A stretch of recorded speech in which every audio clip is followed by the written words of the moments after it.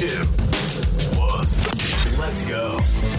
Welcome to the Fiction Addiction Podcast, a podcast where we go one-on-one with fiction creators, such as authors, filmmakers, actors, songwriters, and more. Each episode, we get the inside scoop on our guests' creative process, the ups and downs of their industries, and our guests also give out tips and tricks that help them become successful.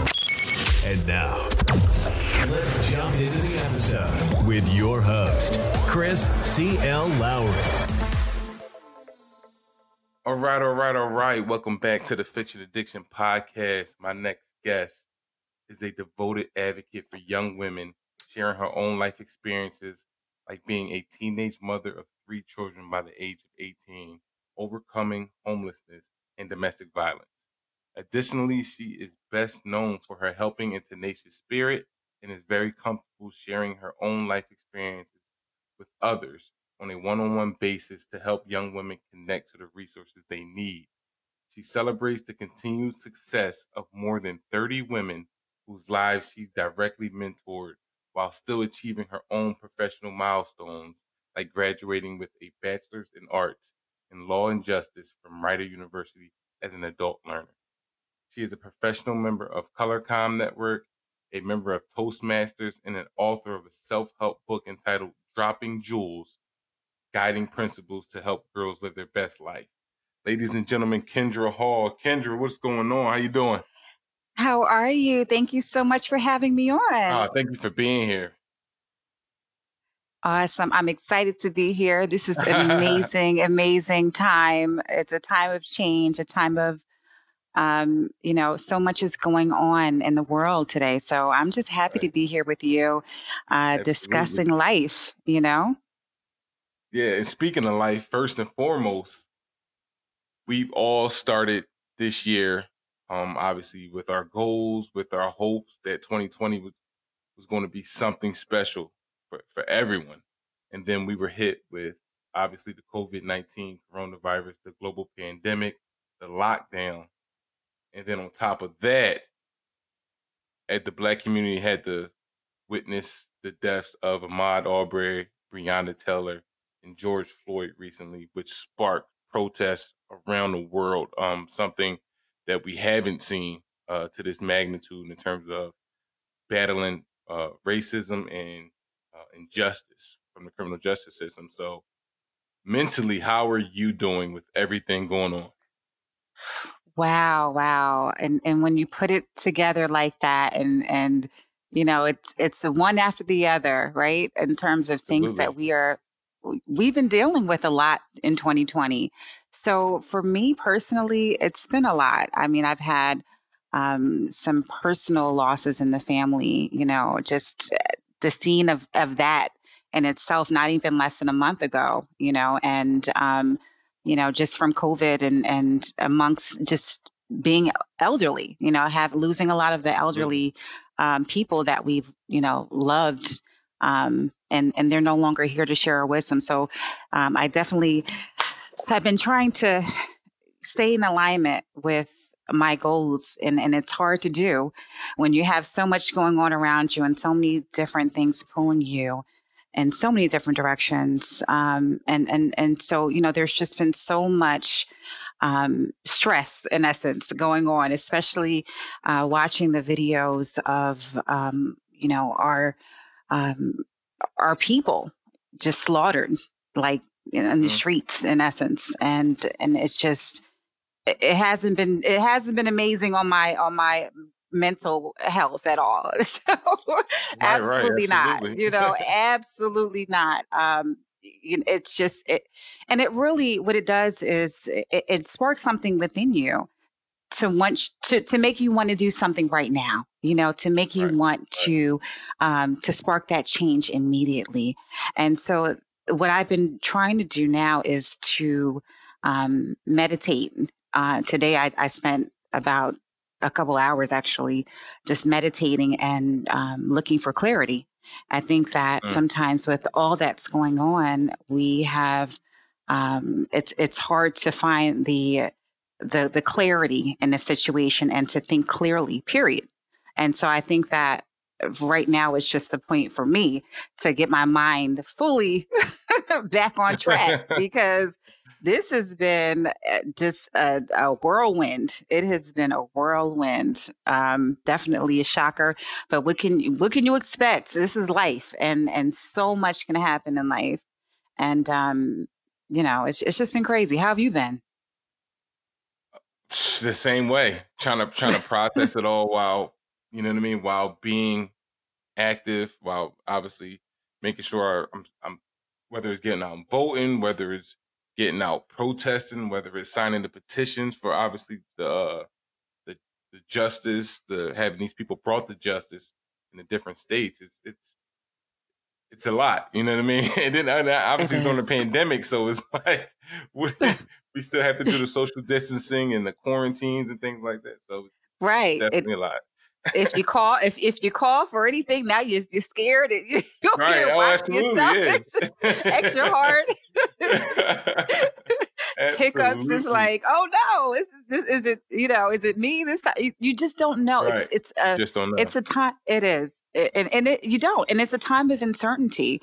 However, one thing I stand strong on is my faith in Mm, God, and I know that nothing happens for without a reason. Everything happens for a purpose, a greater purpose, and that's what I've been standing strong on and firm on during this time. I mean, what else can you really do beyond, like you said, taking the actions that you know are true to your heart, and at that point, prayer. You've yeah. done you've done Absolutely. all that Prayer. you can physically do. You've done all that you can mentally do at this time. So it's just really the point now to try to use all of the energy that I have for the good. It's not, and also to I'm big on self love. At the same time, it's time to really focus more on loving your neighbor today. This is the Right. time Right. to do that, Right. and to really look at what people are going through, and in the eyes of empathy, with empathetic eyes, with an empathetic heart, and once you're able to do that, I think that life is starting to clear up, more and Yeah. more for me, when I'm starting to look at things, slower, with less rage, Yeah. because Yeah. it's been just watching George Floyd. Just the video alone has just it's really brought me to a point of, wow, is what's really out here, what is really Right. going on right now. And fully, we may have known and what was really going on, but we've all been living in this little bubble, I think, right? Like, kind of our own Yeah. little Oh yeah. circle, and not really paying attention to everybody else, because it just is like, okay, all right, I'm just trying to make it through the day. But when Right. something like Yeah. this happens, you just you're ripped from your reality, your everyday reality, and you're forced to really take a good look in the mirror. Number one, and number two, you are focused on making sure that um, your neighbor is okay. That I think that Yeah. that's Oh, you where we're have at to. now. That's where we're at. We're at the point where it's like, hey, uh, we need to make sure that we're okay, because we really are all that we have. That is the truth. That is a Yep. true statement, Yes, we that are. it is. So it's really just about being focused right now. And then I'm writing I'm writing this second book, and in writing this book, I need to make sure that I am focused on what God wants me to focus on, not what the world wants me to focus on. So that's Mm, another component, making sure that when you're writing, your mind is clear, and right. it's what the true message should be. So it's been fun. I say that sarcastically. So along with writing, obviously you're a mentor. So how have Yes. you had to adjust things? Because obviously we, with the social distancing and the quarantine, obviously so many people are affected. Yeah, Obviously we had the virtual, we had the Zoom meetings and things like that, but things just right. aren't the same. So how have you been affected in your Well, mentorship? I believe the mentorship is definitely affected with COVID. However, it's affected also in a good way to where is that people are home. Whereas some of my Right. mentees, where they were, um, you know, going just kind of going in a circle in a lot of ways of just kind of school, work, home, and or just not really being able to focus on themselves.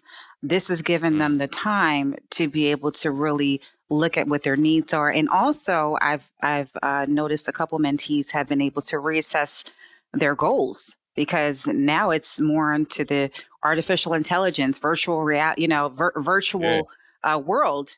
In terms of what their life goals are, so I think it's been good for some of the mentees that I've had, for I'd say majority of them, um, only because they're able to really take a bit of a pause. Now with Mm. all that's happened right now, obviously they can't take a pause, but prior to um, the second pandemic, in essence, if you want to call it that, Right. with Mr. Floyd, it's like, come on, now it's a different type of thought process for them. But when COVID hit, at first, I believe a lot of people that I was speaking to on a daily basis were, more heartbroken. And then it became, wow, okay, a month into it, they started to really reassess and say, you know what, I can take this time and utilize it for good. So, Yeah, and absolutely. that's what, yeah, and exactly. And that's what I push. I think that's important to do. Take this time, utilize it to build yourself in ways that you may not even have thought. Meditate, exercise. A lot of, I would say maybe two or three mentees wanted a better exercise routine. This allowed them to, COVID, as horrible as it's been, but just kind of grounding people at home has allowed them to kind of start a better workout routine as well. So, it's really how you utilize your time. That's kind of how I look at it. And every Right. every moment counts. And you said something interesting, and you brought meditation up quite a few times. How important is meditation, exercise, and prayer at a time like this? I think it's essential. It's essential because meditation in itself provides you with clarity. It helps you to decipher the voice or voices in your head to be able to think clearly and figure out where they're coming from. I did a meditation today, and I'm going to give you a little a little dose of it, whether you ask for it or not. But I did a meditation today. I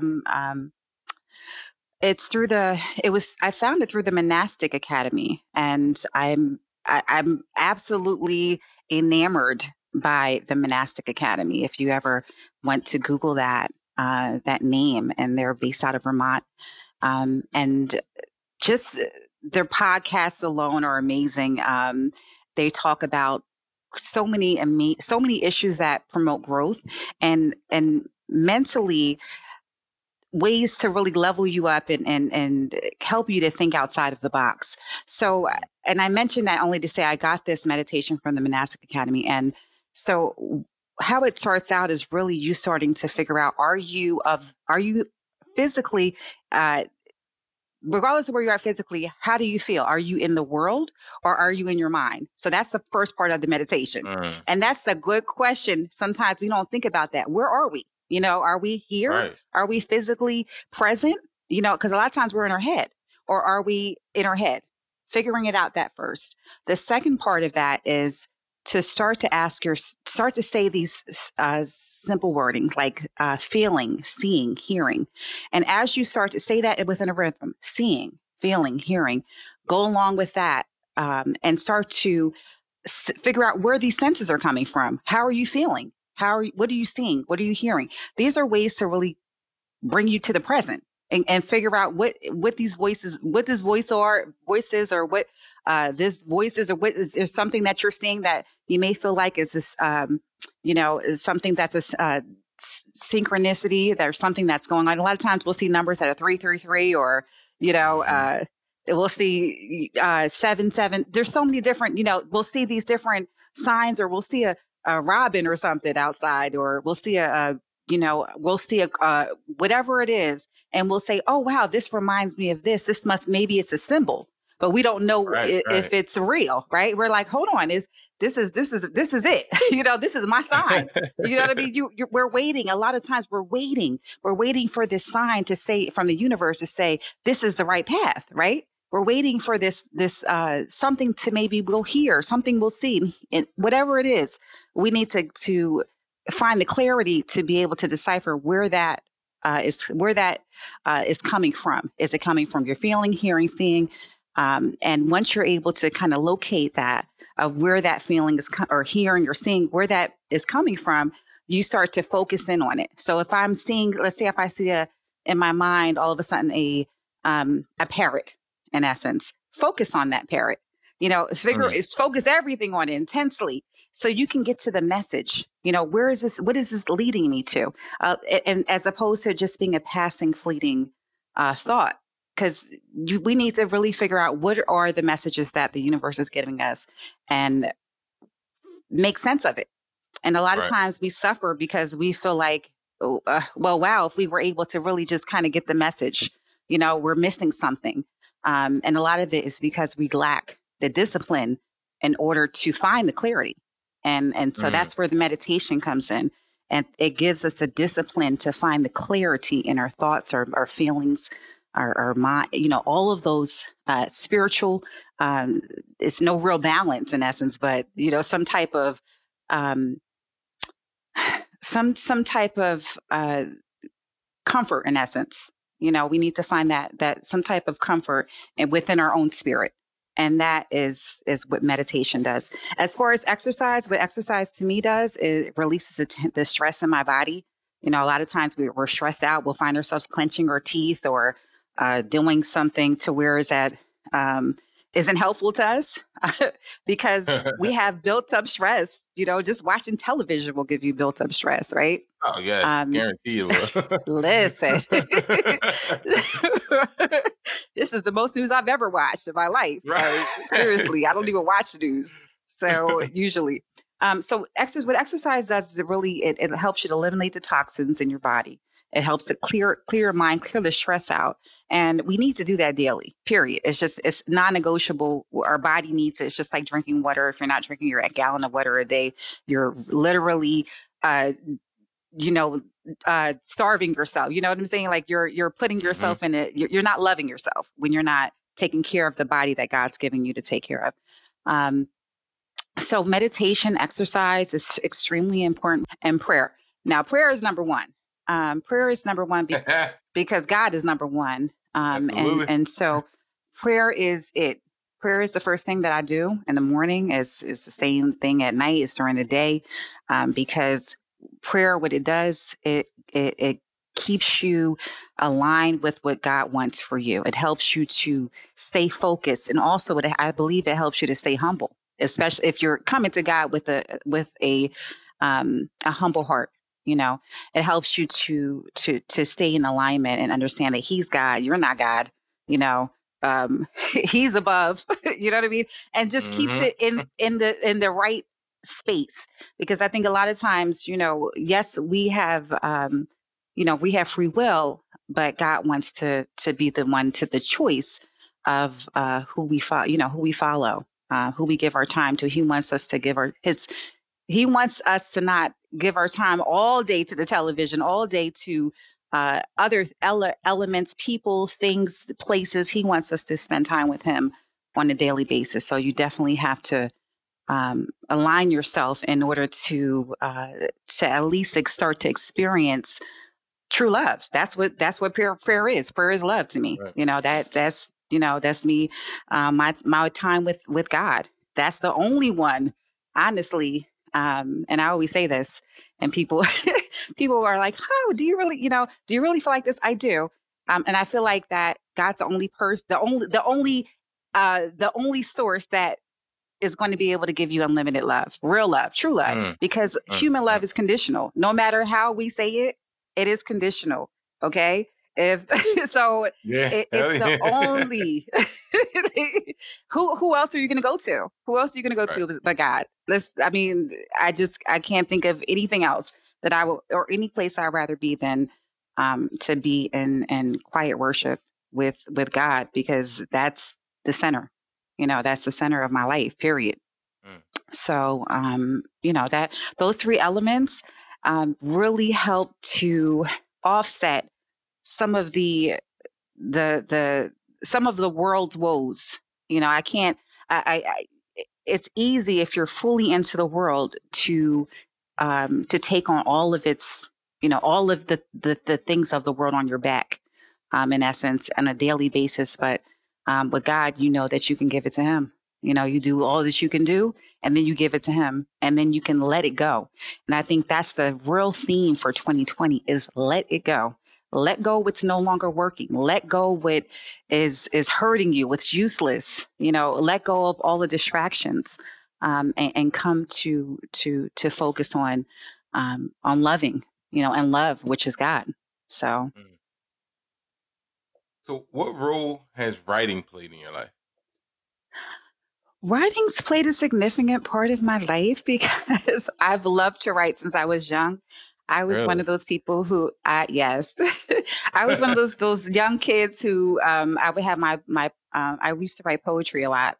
I was a huge, and I still love poetry. But I used to write poetry. It would be like published in remember the highlights magazines, and as when you were a kid. So I used to be so hyped. I got at least like 3 or 4 poems put in, highlight in the highlights magazine when I was little, like Nice. it's always been a huge part for me.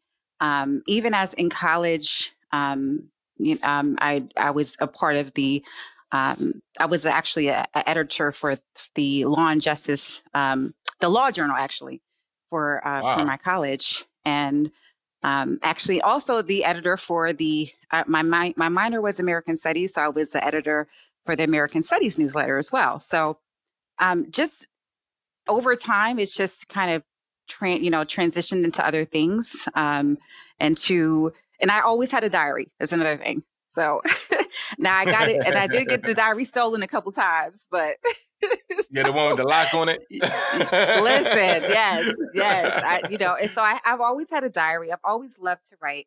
My mother is my mother's a retired school teacher, so you know, growing up when my mother was in the throes of teaching, and she just, and my parents, a little bit of background. My parents did not play.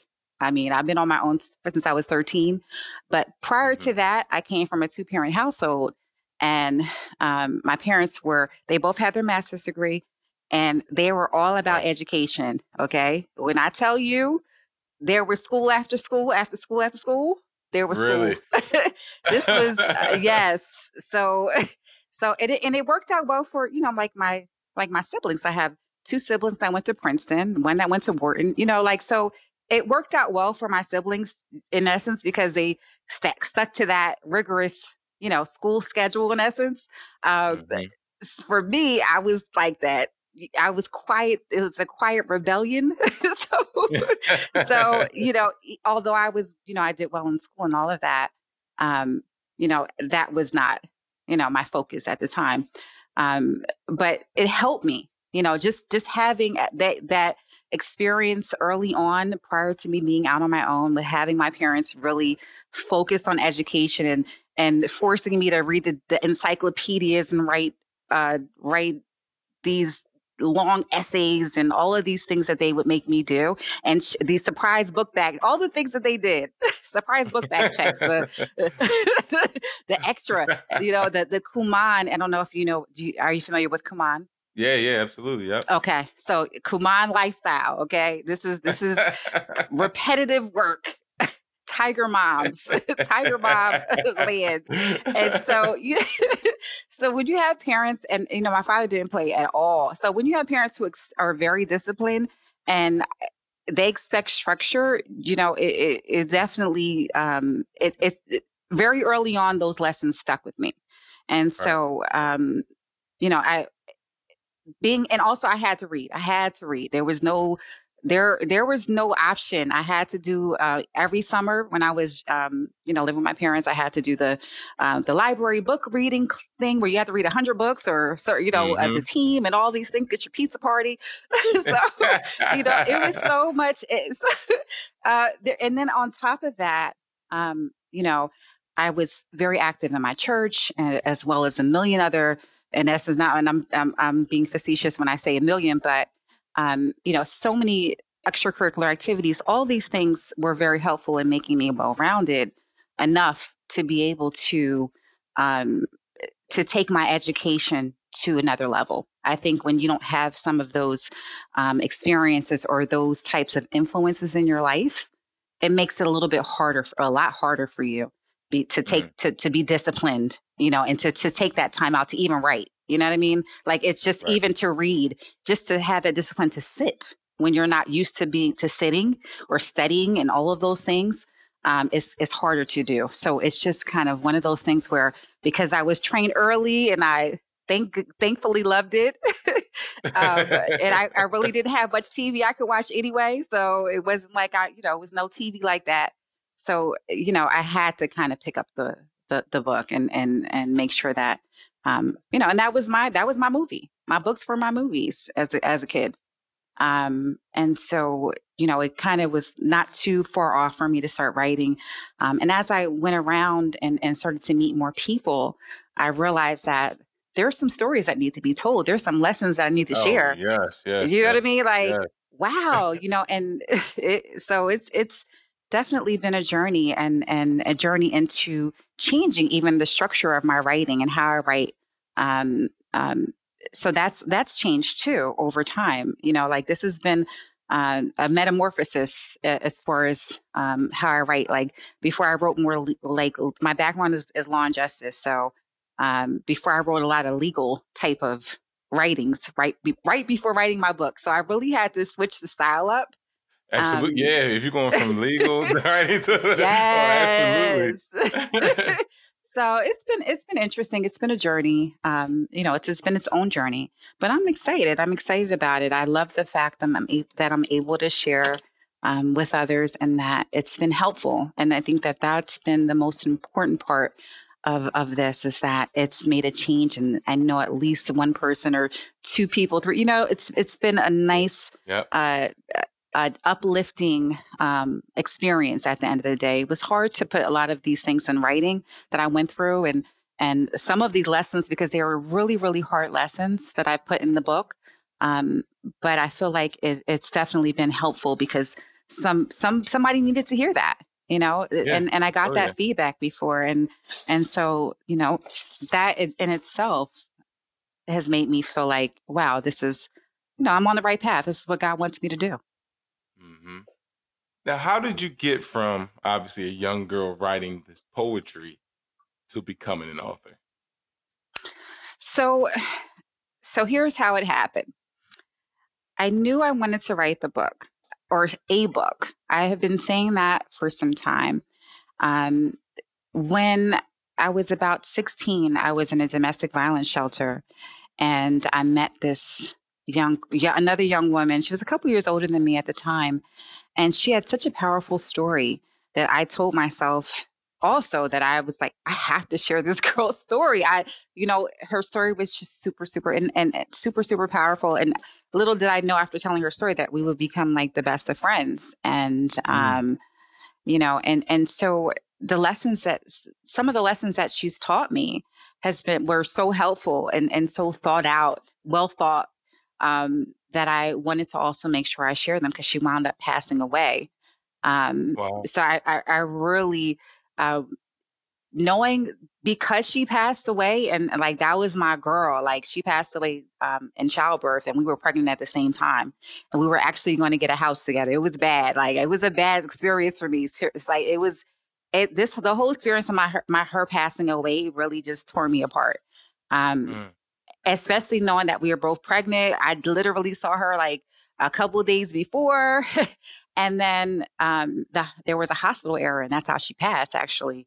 Wow. So, another Black woman not being heard in the hospital. She was saying she was in pain and things weren't happening for her. And so, that really, that hit me. And I said, you know what? I made a vow that I was going to tell her story too. Like that was huge for me. And I did not um, want to let her down. Like, so the first book was definitely, and I dedicated it to her, Andrea. I dedicated my book. That's in the front of the book. Like, I Mm. mean, I had to really put her story out there. I had to put some of the lessons she taught me, and I wanted to make sure that she was honored. So that honestly was like, even though I wanted to help, and I definitely that in the lessons that, but I truly, truly also wanted to make sure that my girl, had her voice out there, that she just didn't just pass and not Right. have, Absolutely. Absolutely. not have a legacy in that way.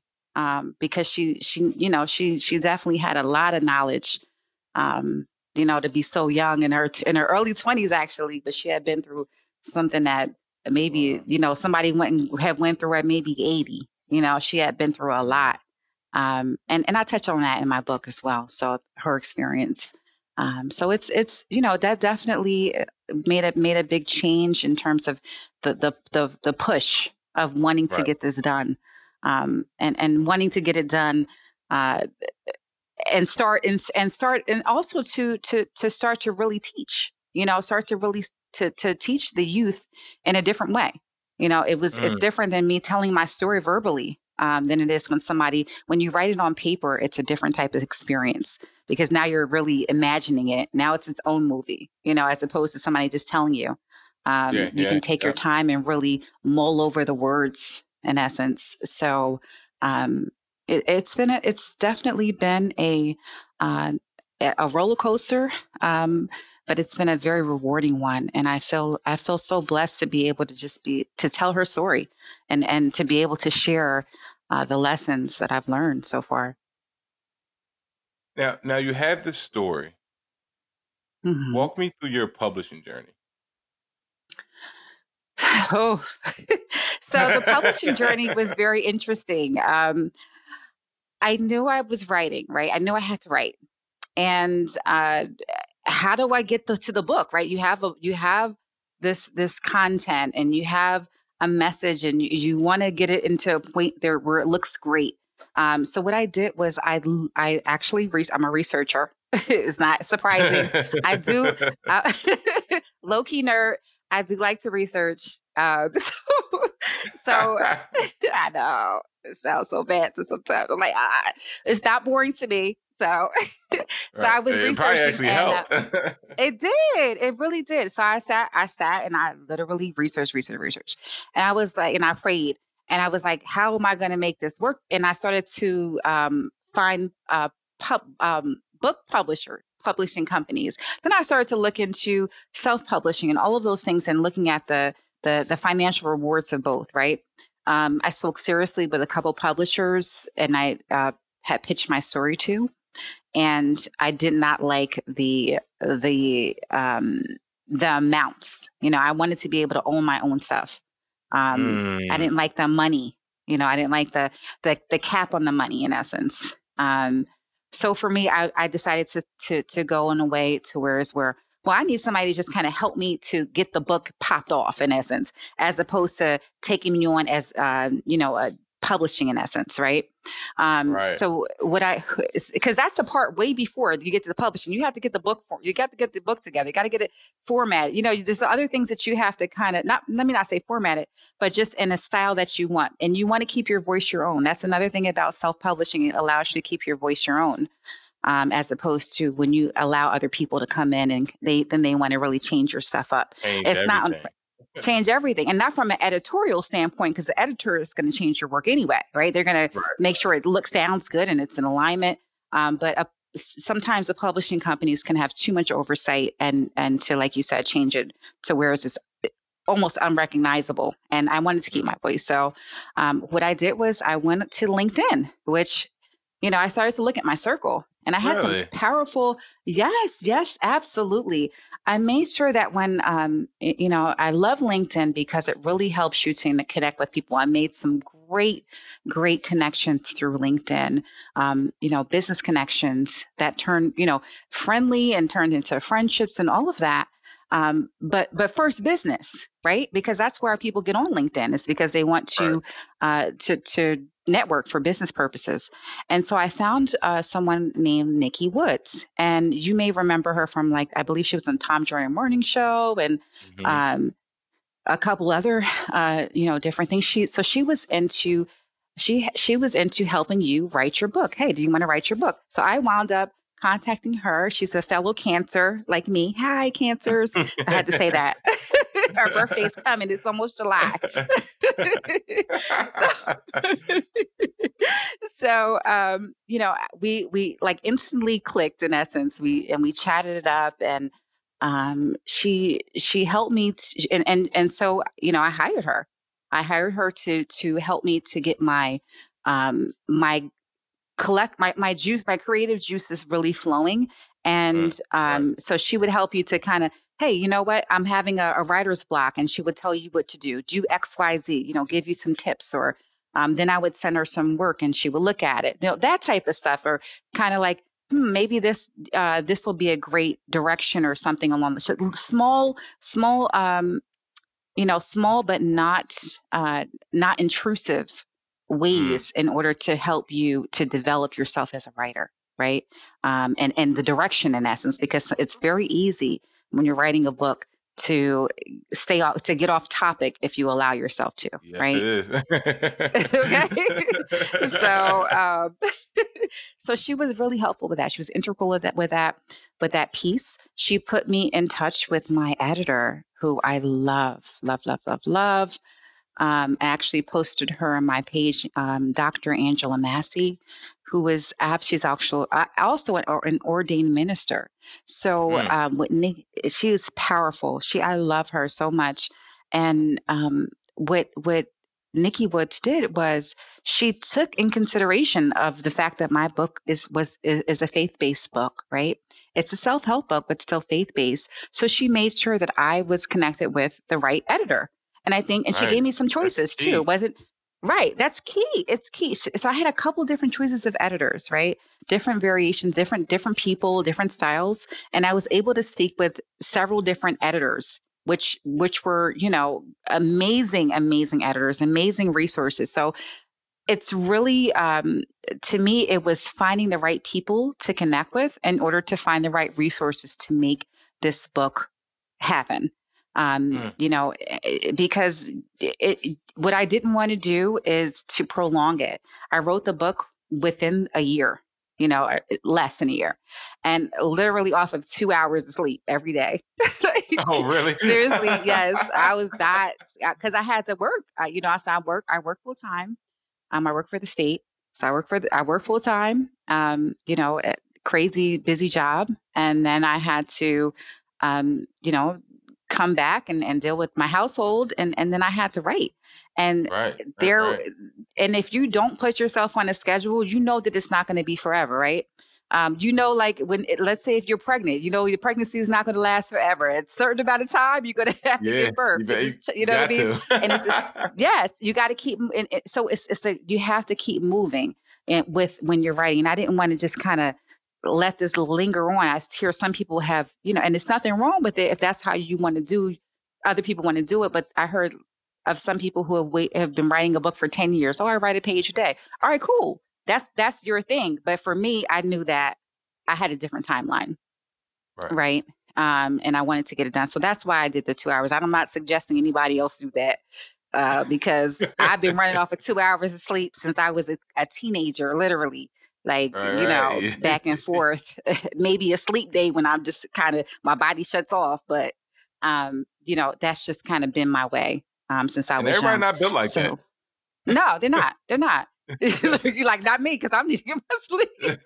He's like, I'm gonna get my sleep. That's that hustle mentality right there, man. Yeah, it is. It's true. Like, it's for real. Like, and when you have that mentality, it's hard to let that go because you feel like you're slipping. And that's another thing I had to digress from too. Like my perfectionism. I've realized as more and more as I wrote, I'm like, ooh, I have I like things to be. I like things to be a certain quality, but then sometimes I'm like, oh, I'm getting it too, you don't want to get too crazy with your work, because otherwise you're going to be overly critical and it'll never come out because you're waiting for this perfection, right? No matter if you have an editor, you're going to have a couple typos. It doesn't matter, right? You keep fixing it, right? Yeah. So no matter, right, exactly. So no matter if you have this may be off, or because on top of the book, there's a whole bunch of other things that come along with it. Your graphics, your cover, all of those things. You need a separate graphic designer if you want to cover a certain way, right? So there's other components that come along with this whole book. Publishing and the way that it's going, and then the upload. How are you going to what places do you want to have your book at? Do you want to have your book at this particular place? Because know that they only take they publish your books, publishing house types of books and all of that. So just really kind of knowing all of the ins and outs is part of it, and that's why I definitely recommend finding, and I definitely recommend Nikki Woods. I'm not sure if she's still doing it. I'm sure she is. She's amazing. But if someone needs some information, feel free to contact me. I'm sure I'll give my information at the end of of our podcast. But definitely I've been sharing my information. I'm not stingy with it. I feel like it's important to be able to help one another. So, if you guys are interested in publishing a book, even yourself, then, definitely I will be a resource for you. So Nice. Yeah. Now we talked about the hustle mentality that you have already. Obviously, being an independent author, you have to have that. It is a lot of work, like you said. You got to find graphic designers, editors. You gotta do a lot of research to ensure that you were doing right by yourself, by your brand, and by your books. Did you know how much work, or did you anticipate how much work had to be put in before you actually published? No. No. Would I say no? No. There were times, and beyond that, it's an emotional toll. It is. It's beyond the physical, where you feel like you just want to fall out and you just want to have a kid tantrum like a kid and throw stuff around like, no, I can't do this anymore. It's like it's crazy because for me, like, it was fine with the no sleep. I can deal with that. I can, I'm fine with that.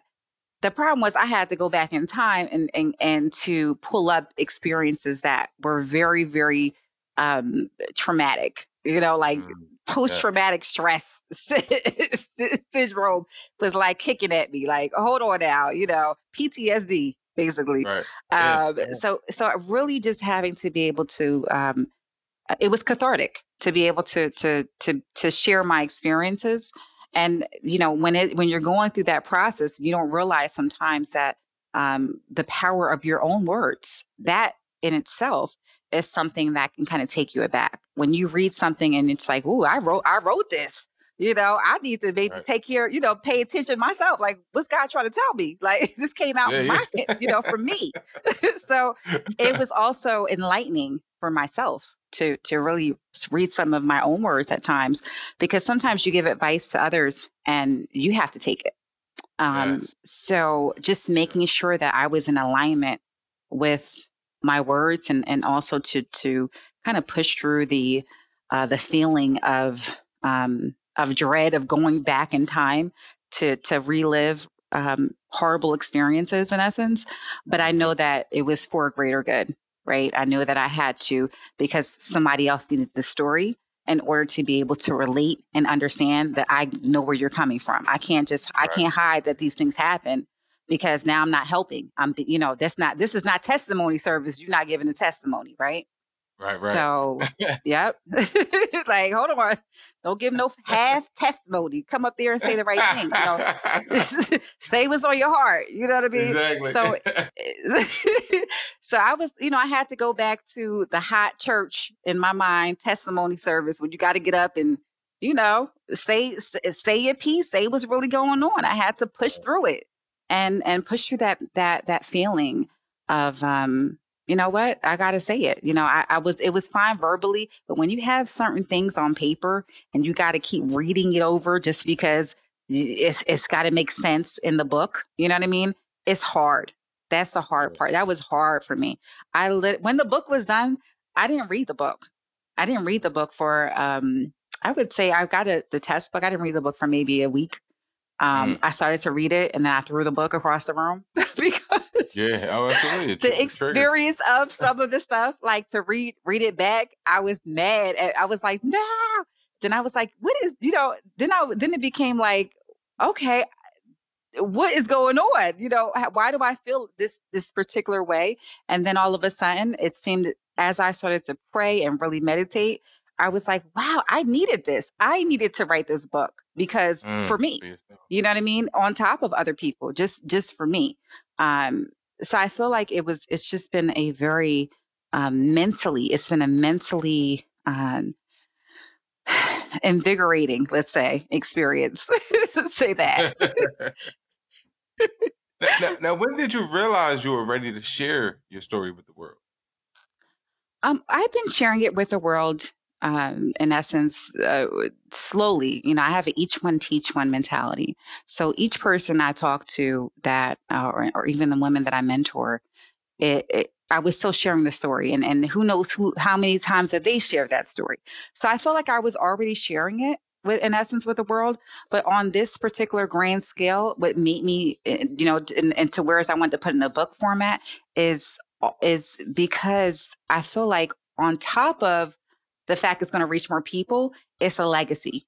I'm leaving a legacy. When I think of all the authors that I've read over since I was a young girl, oh my goodness, like, I'm going back to poetry, right? Langston Hughes and, like there's just been so many, there's just been so many books that I've read that made an impact that sometimes just talking to somebody doesn't get that point across. Right. So I wanted to be able to express myself in a different format in a way that but maybe even surprise myself. And so that part was pretty exciting in its own way to be able to look at, to be able to communicate in a different way. Right. And that's outside of your not fully inside your comfort zone. So it really it was challenging. And I feel like I'm one of those people who likes to challenge themselves. So, I like, that's my excitement, right? I like excitement. Right. That's my excitement, is challenging myself to try to do something, more. And so for me, like I said, I wanted to write this book for some time, definitely after, Andrea, my friend Andrea passing and all of that. But to get to this point, I really had to, um, just be focused. I had to get focused and understand that I'm communicating in a totally different way. And it's not, and I'm mixing also lessons because I have lessons in the book mixed in with, a storyline, because I feel like that's the best way that people learn is if, you're kind of giving the people like a story, right? But you got to tie it in with some truth, some lessons in there, right? That's going to really take it home. And so this book really does that. So I feel like, and in a way that me speaking to a person, I don't know if that would have that same effect. You're also a member of ColorCom Network and Toastmasters. For those who don't know, what are those organizations and what got you into them? So ColorCom, I'm trying to think, how did I get into ColorCom? My goodness, it's been so many years. Um, so I'm not sure I'm not sure. I believe I was recommended to ColorCom by one of my, friends from New York, at the time. And, she was, I was at the time, I was going to a lot of networking events and so on and so forth. And, I'm pretty sure I met someone who told me about ColorCom and how great the organization is. And what it is it's a network of women of color, and we come together. We support one another. We support our celebrations. We have, different resources. We have workshops. We have conferences, all based on, enriching and, making sure that women of color are seen and heard, and that we can prosper and in business and in life, and it's in general. So it's a great supportive network. And, it's a wonderful professional organization. So that's one organization I'm a part of, as well as Toastmasters, which is, and I can say kind of, simply put, and as it's oratory, it's orator. So basically, it's teaching you how to speak publicly, or in order to be able to go out. If I'm going to go out and speak to people, I need to be able to talk and to project my voice. And I think that training is key to practice makes perfect. So, and it's a great organization, Toastmasters, to help you to learn public speaking, to help you to practice, to help you to have camaraderie, and to also to meet new people. Great way to network for people who want to uh, to to to get that type of confidence, to feel like they can go out and speak and do a present, give a presentation, or just strengthen their communication style. So Right. that's what Toastmasters does, and it's a great organization. It's all around the country, so it's definitely something to look into. I know that. Um, if you just Google it, you'll find a chapter, I'm sure, in your area. It's a great place, and I highly recommend. It's a great organization. I highly, highly recommend both organizations, but definitely Toastmasters for those who are looking to strengthen their public speaking. It just can be a little scary. I even still get those flutters before it's time to go on and speak. So Really? yes, absolutely. I feel like it makes you sharper too. When you go up there, you're a little too confident. Sometimes it doesn't work out well. I think a little bit of nervousness before going on is a good thing. You know what I mean? So, but it's helpful because at least I feel like I have the the wherewithal to be able to hold myself and come up and speak and so forth. And it gives you that type of training. You always want to make sure that you come in prepared. And so Mm, what that does is give you that preparation. So yeah, definitely. I highly recommend both. Yeah. now your book, it is titled "Dropping Jewels: Guiding Principles to Help Girls Live Their Best Life." Correct. That So is when I the jump title. Mhm. so when I jump into the synopsis, it says taking care of a child when you're still a child is no easy task. It's even harder when you lack the proper support and mindset to handle the adult challenges of life. You may feel unprepared, scared, lonely, and not know what to do to get your life back on track. In this book, you will meet such a person, Corinne, who became a mother when she was just 14. She was competing for spots in people's lives, not realizing that hers was the only spot that mattered. Corinne's poor choices came with a heavy price, but she learned to use the principles shared in the book to create the best life for herself and her child. Now, first, I would like you just to break down the title for me a little bit more, Dropping Jewels. I love that you asked that. So you see, I don't know if you. So in the front of the book, there's a picture of me holding a handful of rubies, in essence. So, and that's Yes. me. That's wisdom. So the jewels represent wisdom. It's an old term, in essence. Dropping jewels. Dropping is you relating knowledge, relating. Dropping is relating. And the jewels is the knowledge, right? So it's dropping knowledge, giving knowledge, making sure that I'm imparting knowledge to other people. So that's what the jewels represent. Lessons of and wisdom, all of those, I would say. So you obviously you mentioned your friend was one of the Mhm. inspirations behind the book. Were there any other inspirations for writing this book? There were many inspirations, I would say. Definitely my children, to make sure I leave, some lessons behind. I think that's huge. The legacy portion of it, Right. making sure that, and I always say that, and I've been trying to, I've been trying to get this project started actually, and just interviewing our elderly population, in interviewing our the people who have such knowledge that we're not tapping into, right? So I feel like that's where we kind of need to start in a lot of ways. It's kind of, that's one of the projects that I like to really kind of take over too, is just kind of being able to, um, you know, pull that knowledge from our elderly at before anything else happens to them. Um, between that and as well as the just being able to spread the word of God. I mean, just his love, to be able to make sure that I'm being a good steward of for him, making sure that I'm able to pass that knowledge around is imperative. You can't have knowledge and lessons in your head, and what good is that? There's no use in that. You've been giving these lessons and blessings to bless other people, and if you're holding on to that, then you're not doing God's work. So for me, that was a huge component, making sure that I was um, being a good steward. Also making sure that I left a legacy, making sure I honored my friend, making sure that I help our youth. That is key. I've met so many young people over the course of these years, and they've needed direction. They've needed to have somebody um, to help them out in situations where they feel like nobody understands them.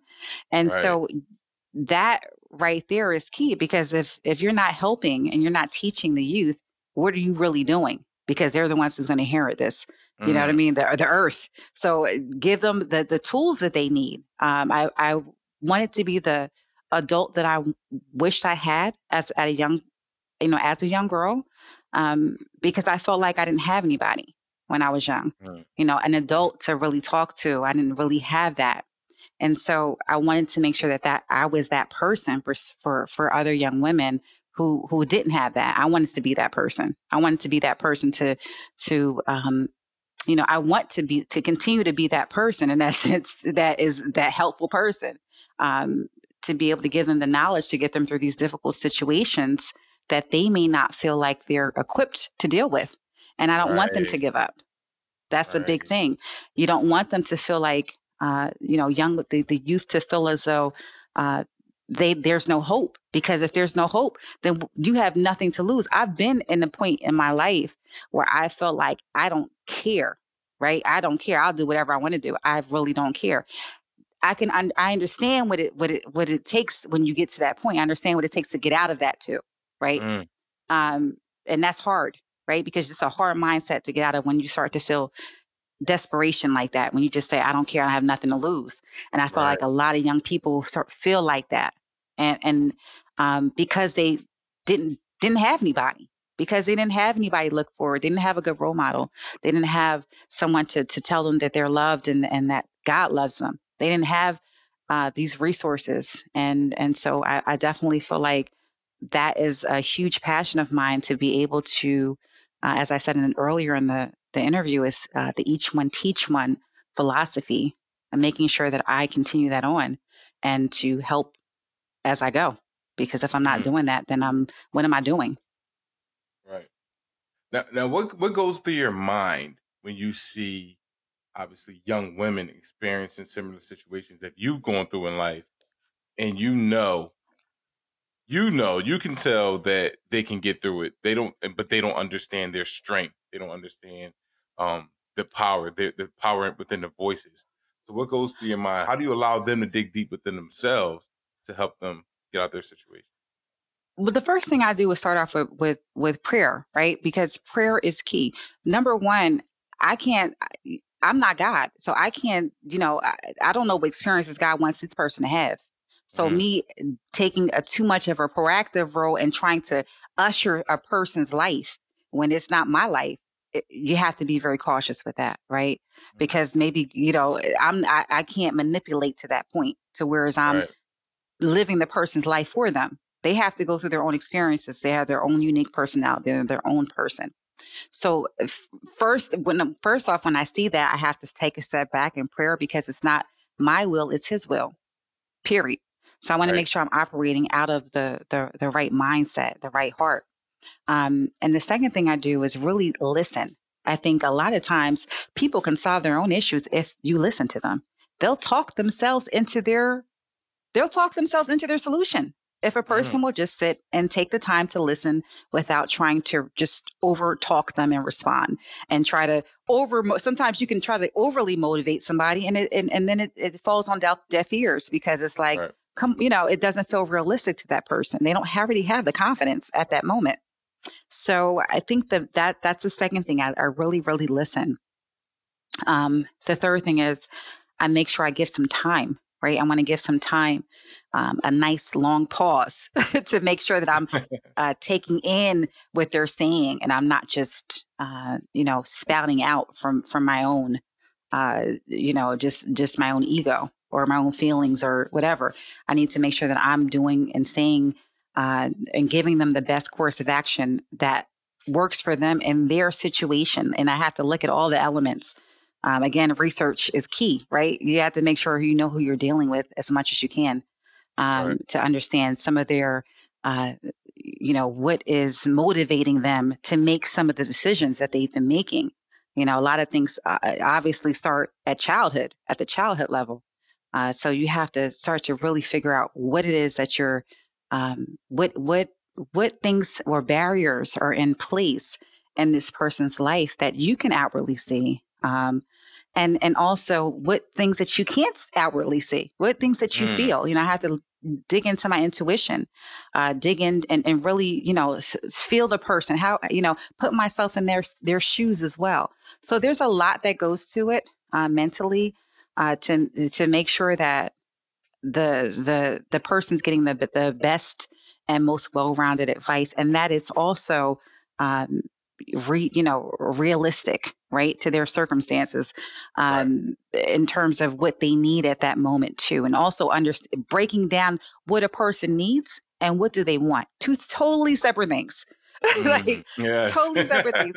And so I've learned that a lot of times if when you're dealing with, a lot of people are dealing with tough situations, they find distraction, right? A lot of times they find it out. They find a way to be able to cope. They find this vice, whether the vice be smoking or the vice is, now they're out and doing something like maybe they're out drinking, or maybe they're just not being, going to school, or there's so many different things that people do, or maybe they're just always in a bad relationship. I see people who are always in a bad relationship. You go from one person to the worst person, one person who's not good to another person who's not good for you, because there's a lot of, looking for love and all of that. So there's so many situations I have to really take into account and make sure that, why is this person utilizing this vice? Or what is causing the damage? What do they really need? And a lot of times what they need to do is to start to understand what their wants and needs are. And what I do is a lot of times I start off with creating a vision board, which I'm huge on people doing, Really? Creating some type of, yes, creating a vision board, because if you don't know, if you can't see what you want in your mind, you can't visualize it, it's hard to achieve it. So, and then it also can kind of start to separate your wants from your needs and start to really make you figure out who it is that you are, number one, because a lot of times there's so many people that have taken on so many other people's energy that they've gotten buried. They don't even know who they are anymore.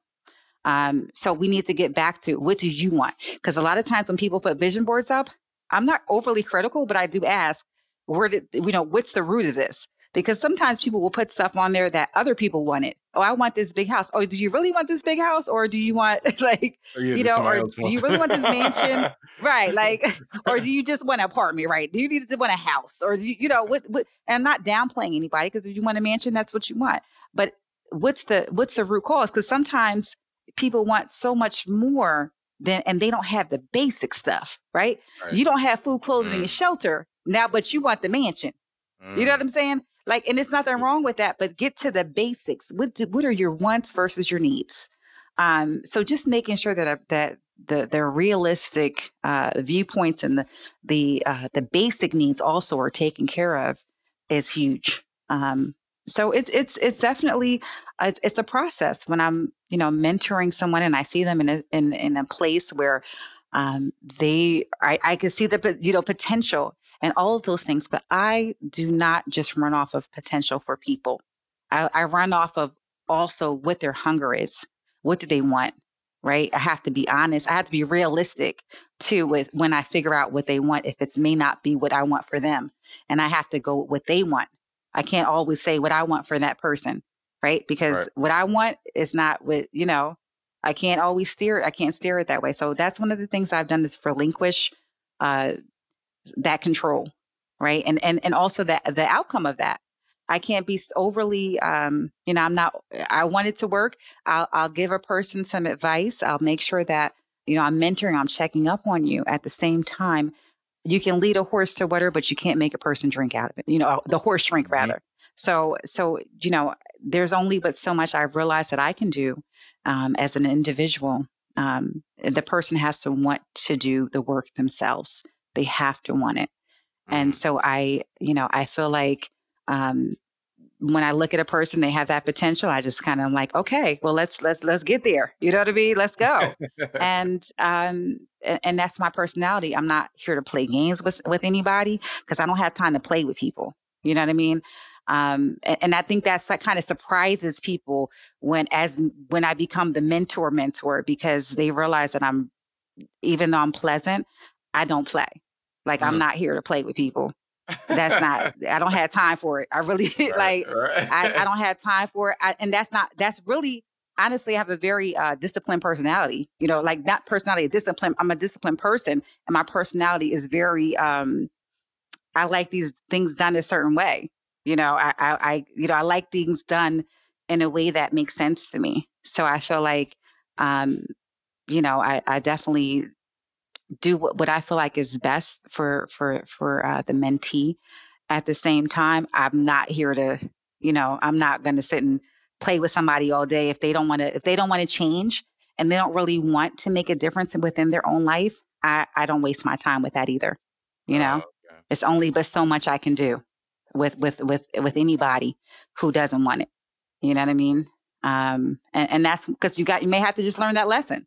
May have to go through the hard part. I know I had to like, in a lot of ways. Like sometimes, sometimes you have to go through it, and there's no, you can try all that you can, but a person has to go through the pain to be able to really understand the full scope of their journey. So, and pain is a part of life. It is. So it's not, I can't always shield somebody from being uncomfortable. They want to play games. It's like, okay, like, all right, I'll catch you the next time the pain hits you. And maybe you'll be ready then. Right. But I can't chase you around. So that's kind of where I'm at when it comes to mentoring. Like, oh no.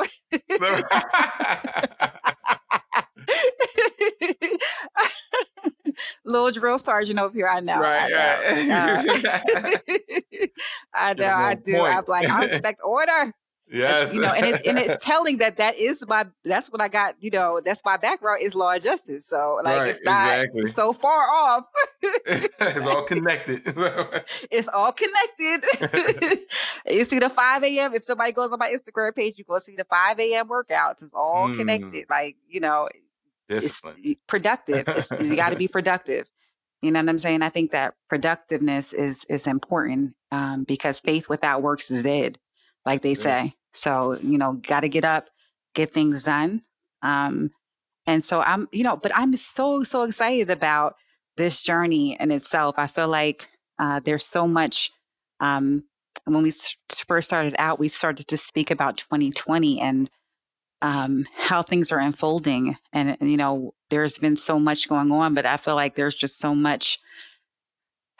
They say throw 2020 away. I keep hearing that. Throw 2020 away. This has been the worst year for people. Right. And yes, it has. It has been a very awful year. At the same time, everything happens for a purpose.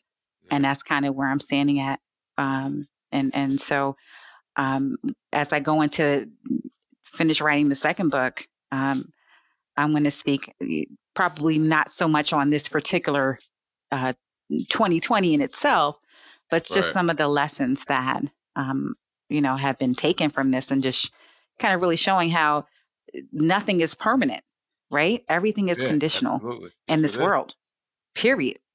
You know what I mean? When you're trying to hold on to things that are conditional, nothing's going to help. Nothing's going to work. It's not, it's meant to pass away. Everything's meant to pass away, period. That's just the world that we live in. So we have to be able to take that and know that we got to be able to be resilient, and go with the ebbs and flows, take action. Critical thinking needs to come into play, and we need to take action where it's necessary. Right. Whether it be you getting up, changing, you realize that you're in a funk, get up, work out, meditate, pray, all those things. There's some tips to, would you find yourself in that funk, of 2020, but you can definitely find some ways to be able to, be productive, maybe even make a hobby a business. There's so much going on that you can do.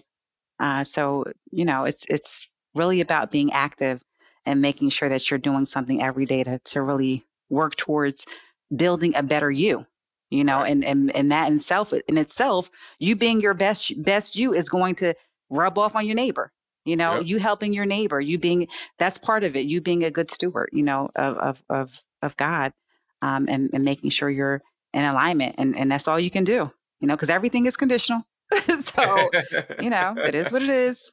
Keep moving. That's all you can do. You got all the gems.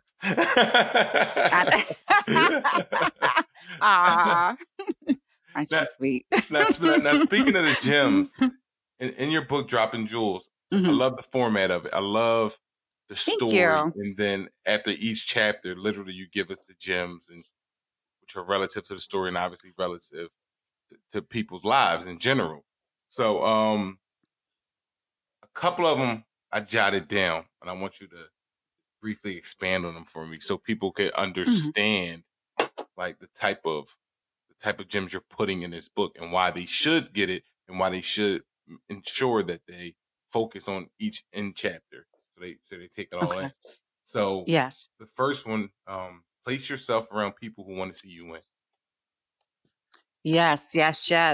So it's critical. And that's a great gem that you picked out, placing yourself around people who want to see you win.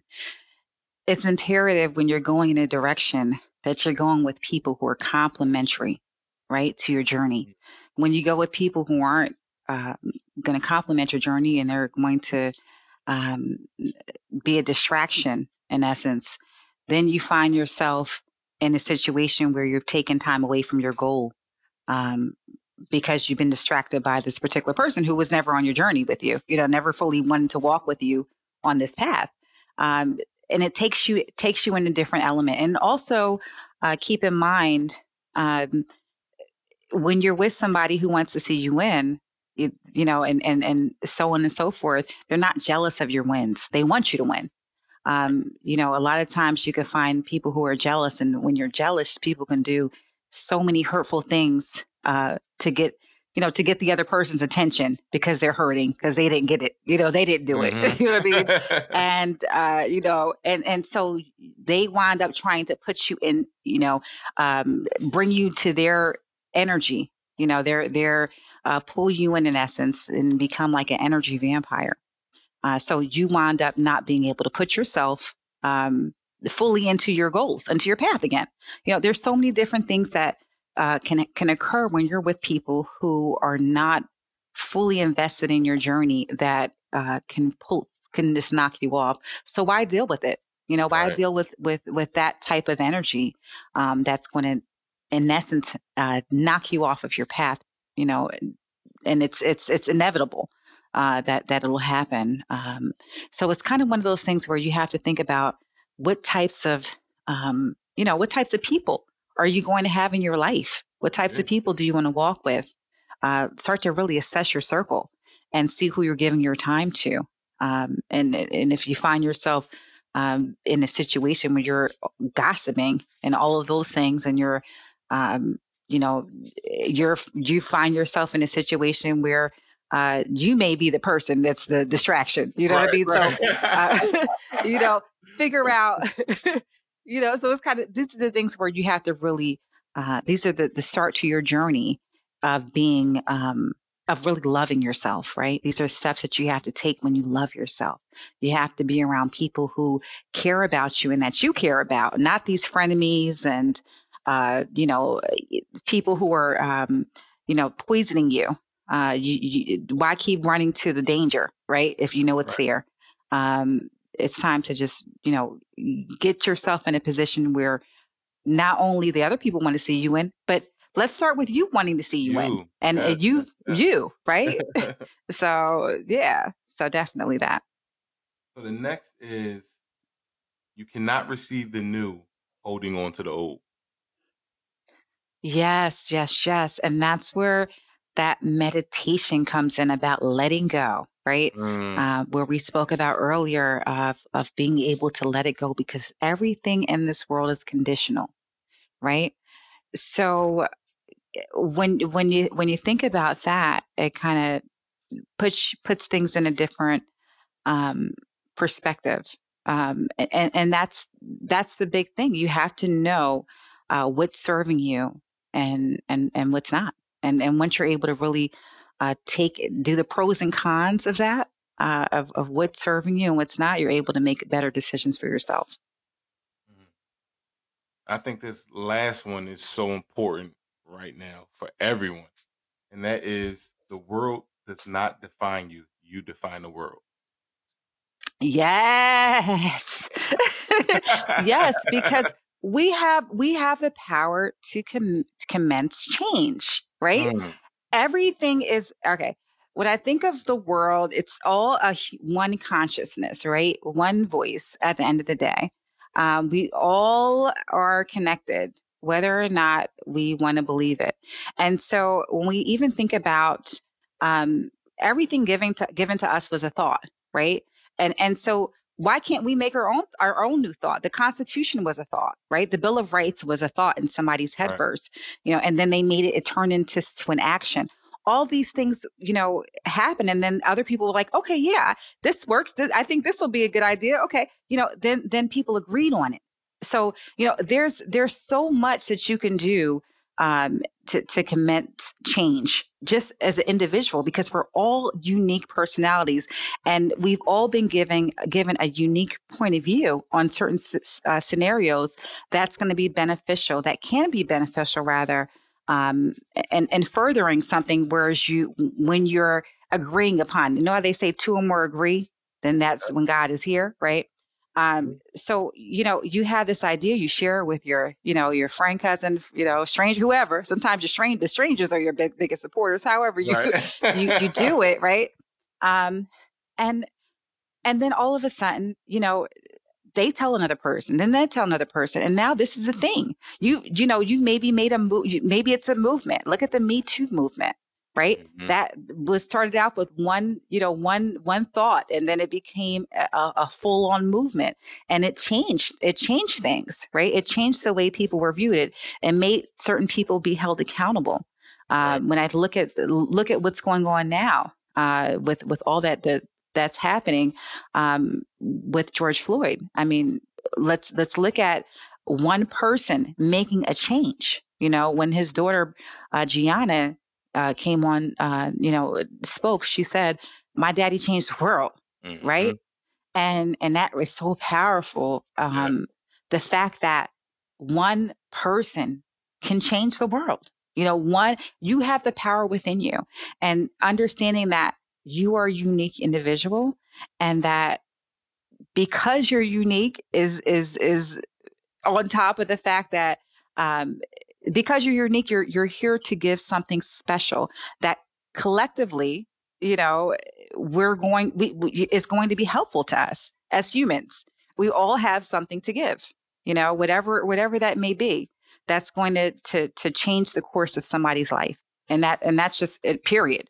No matter what, we're going to change the course of somebody's life just because of who we are. right? We do it every day when we interact with people and we make these choices.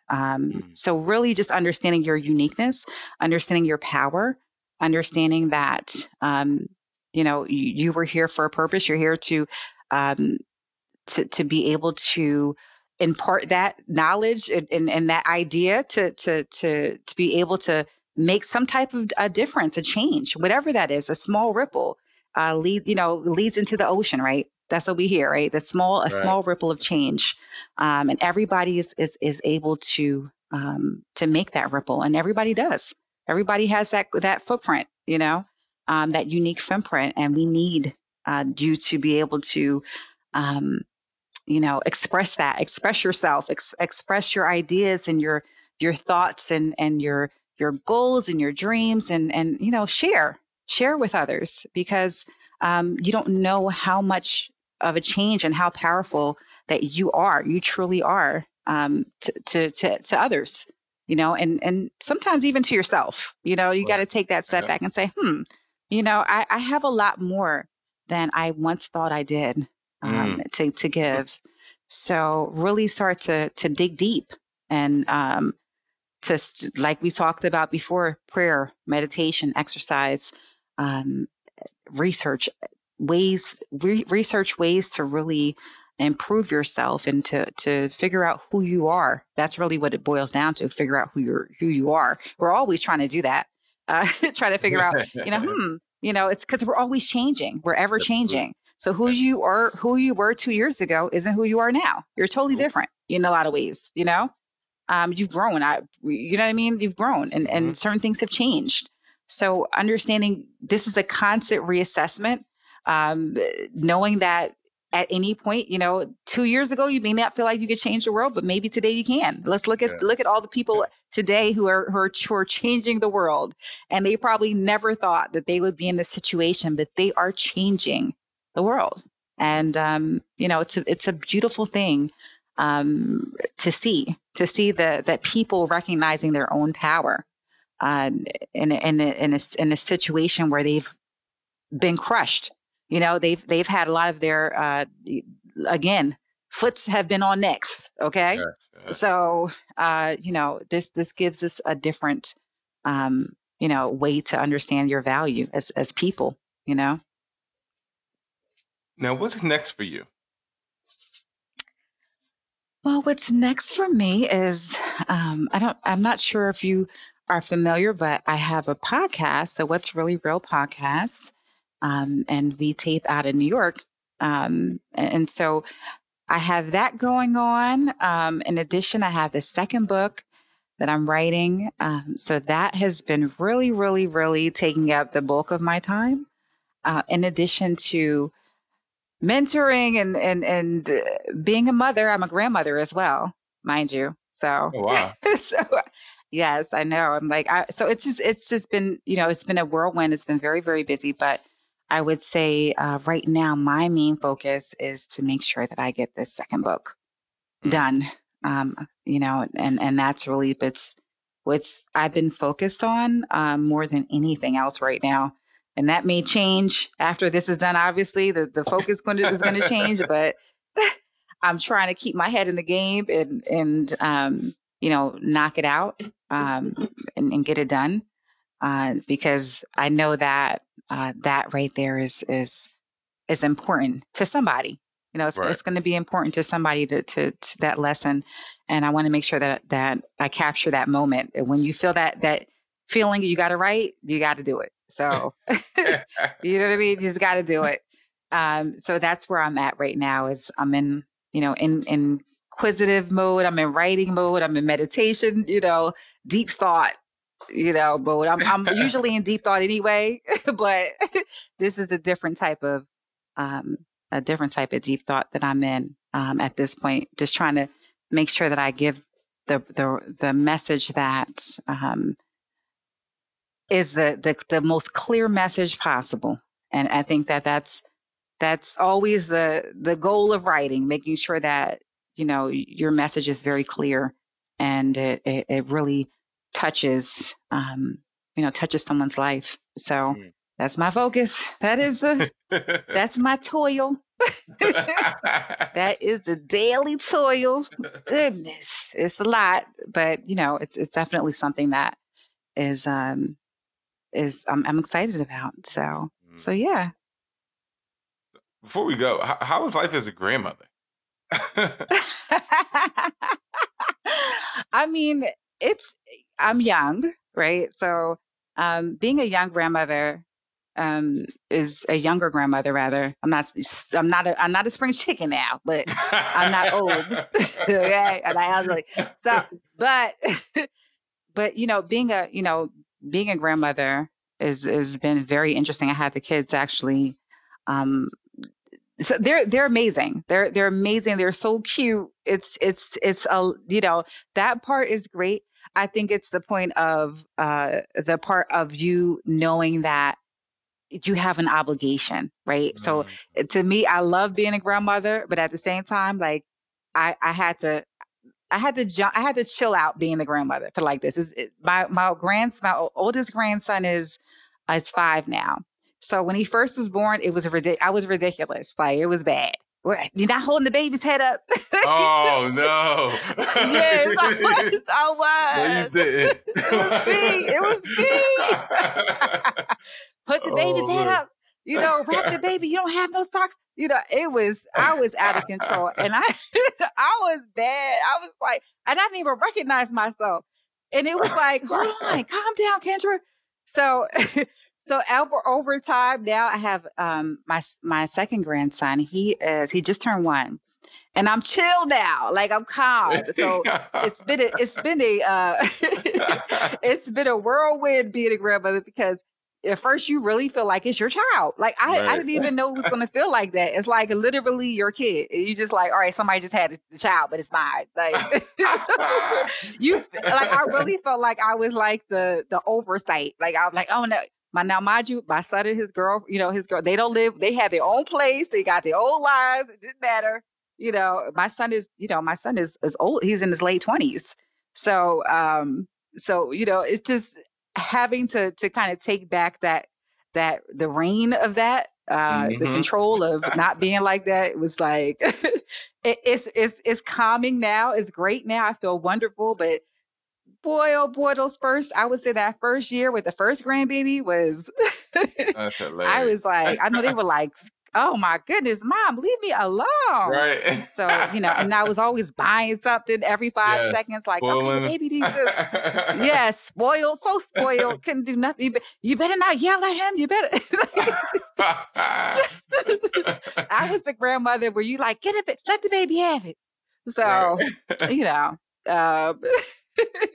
it's like I said, I've chilled out a lot, and I definitely enjoy. I enjoy now being able to, spend my beautiful time with my beautiful babies, and then be able to say, "Mom and Dad, come pick them up." Right. Come get them. It's a different freedom. It's a different freedom that it's definitely a different freedom, but it's an experience that I just, it's something that you have to actually go through. And, you might, it's just some things you have to go through to understand it. And I feel like I had to, really understand how my probably parents felt, you know what I mean? Or, really understand the thought process that goes behind it. And it gave me a better understanding of my parents, of my grandparents, of just what the feeling is like, right? Because it's a totally different feeling than you maybe had thought that you would have at times, and it's very protective. Sometimes it can be overprotective. Whether or not your kids are amazing, it doesn't matter. It's just the fact that you really do feel like that's my baby. Right. That's grandma's baby, So, so yeah, but it's been beautiful. Thank you for asking me. Thank you. Wow. Now tell everybody where they can reach out to you. Obviously cop the book, to get all the gems, and just get in contact with you. Great. My contact on Instagram is Justice Jules with a Z, JUSTUSJEWELZ. And I'm also on Facebook, Justice Jewels and Droppin' Jewels. I have a page on there, actually 2 pages on there on Facebook. So you can also connect with me there, as well as going to my website. And so you can purchase my book and also to get an overview of some of the other services that I provide as far as mentoring and classes and workshops and so forth at www.droppinjewelz.com. All right, this has been the Fiction Addiction Podcast, and this was Kendra Hall. Kendra, thank you so much for coming through and dropping these gems on us. Thank you. Thank you so much for having me. It was such a pleasure, and I hope you have an amazing night. Thank you for joining us on the Fiction Addiction Podcast. Make sure you visit fictionaddictionpodcast.com for links on everything we talked about today, as well as awesome resources, additional tips, and Fiction Addiction merchandise.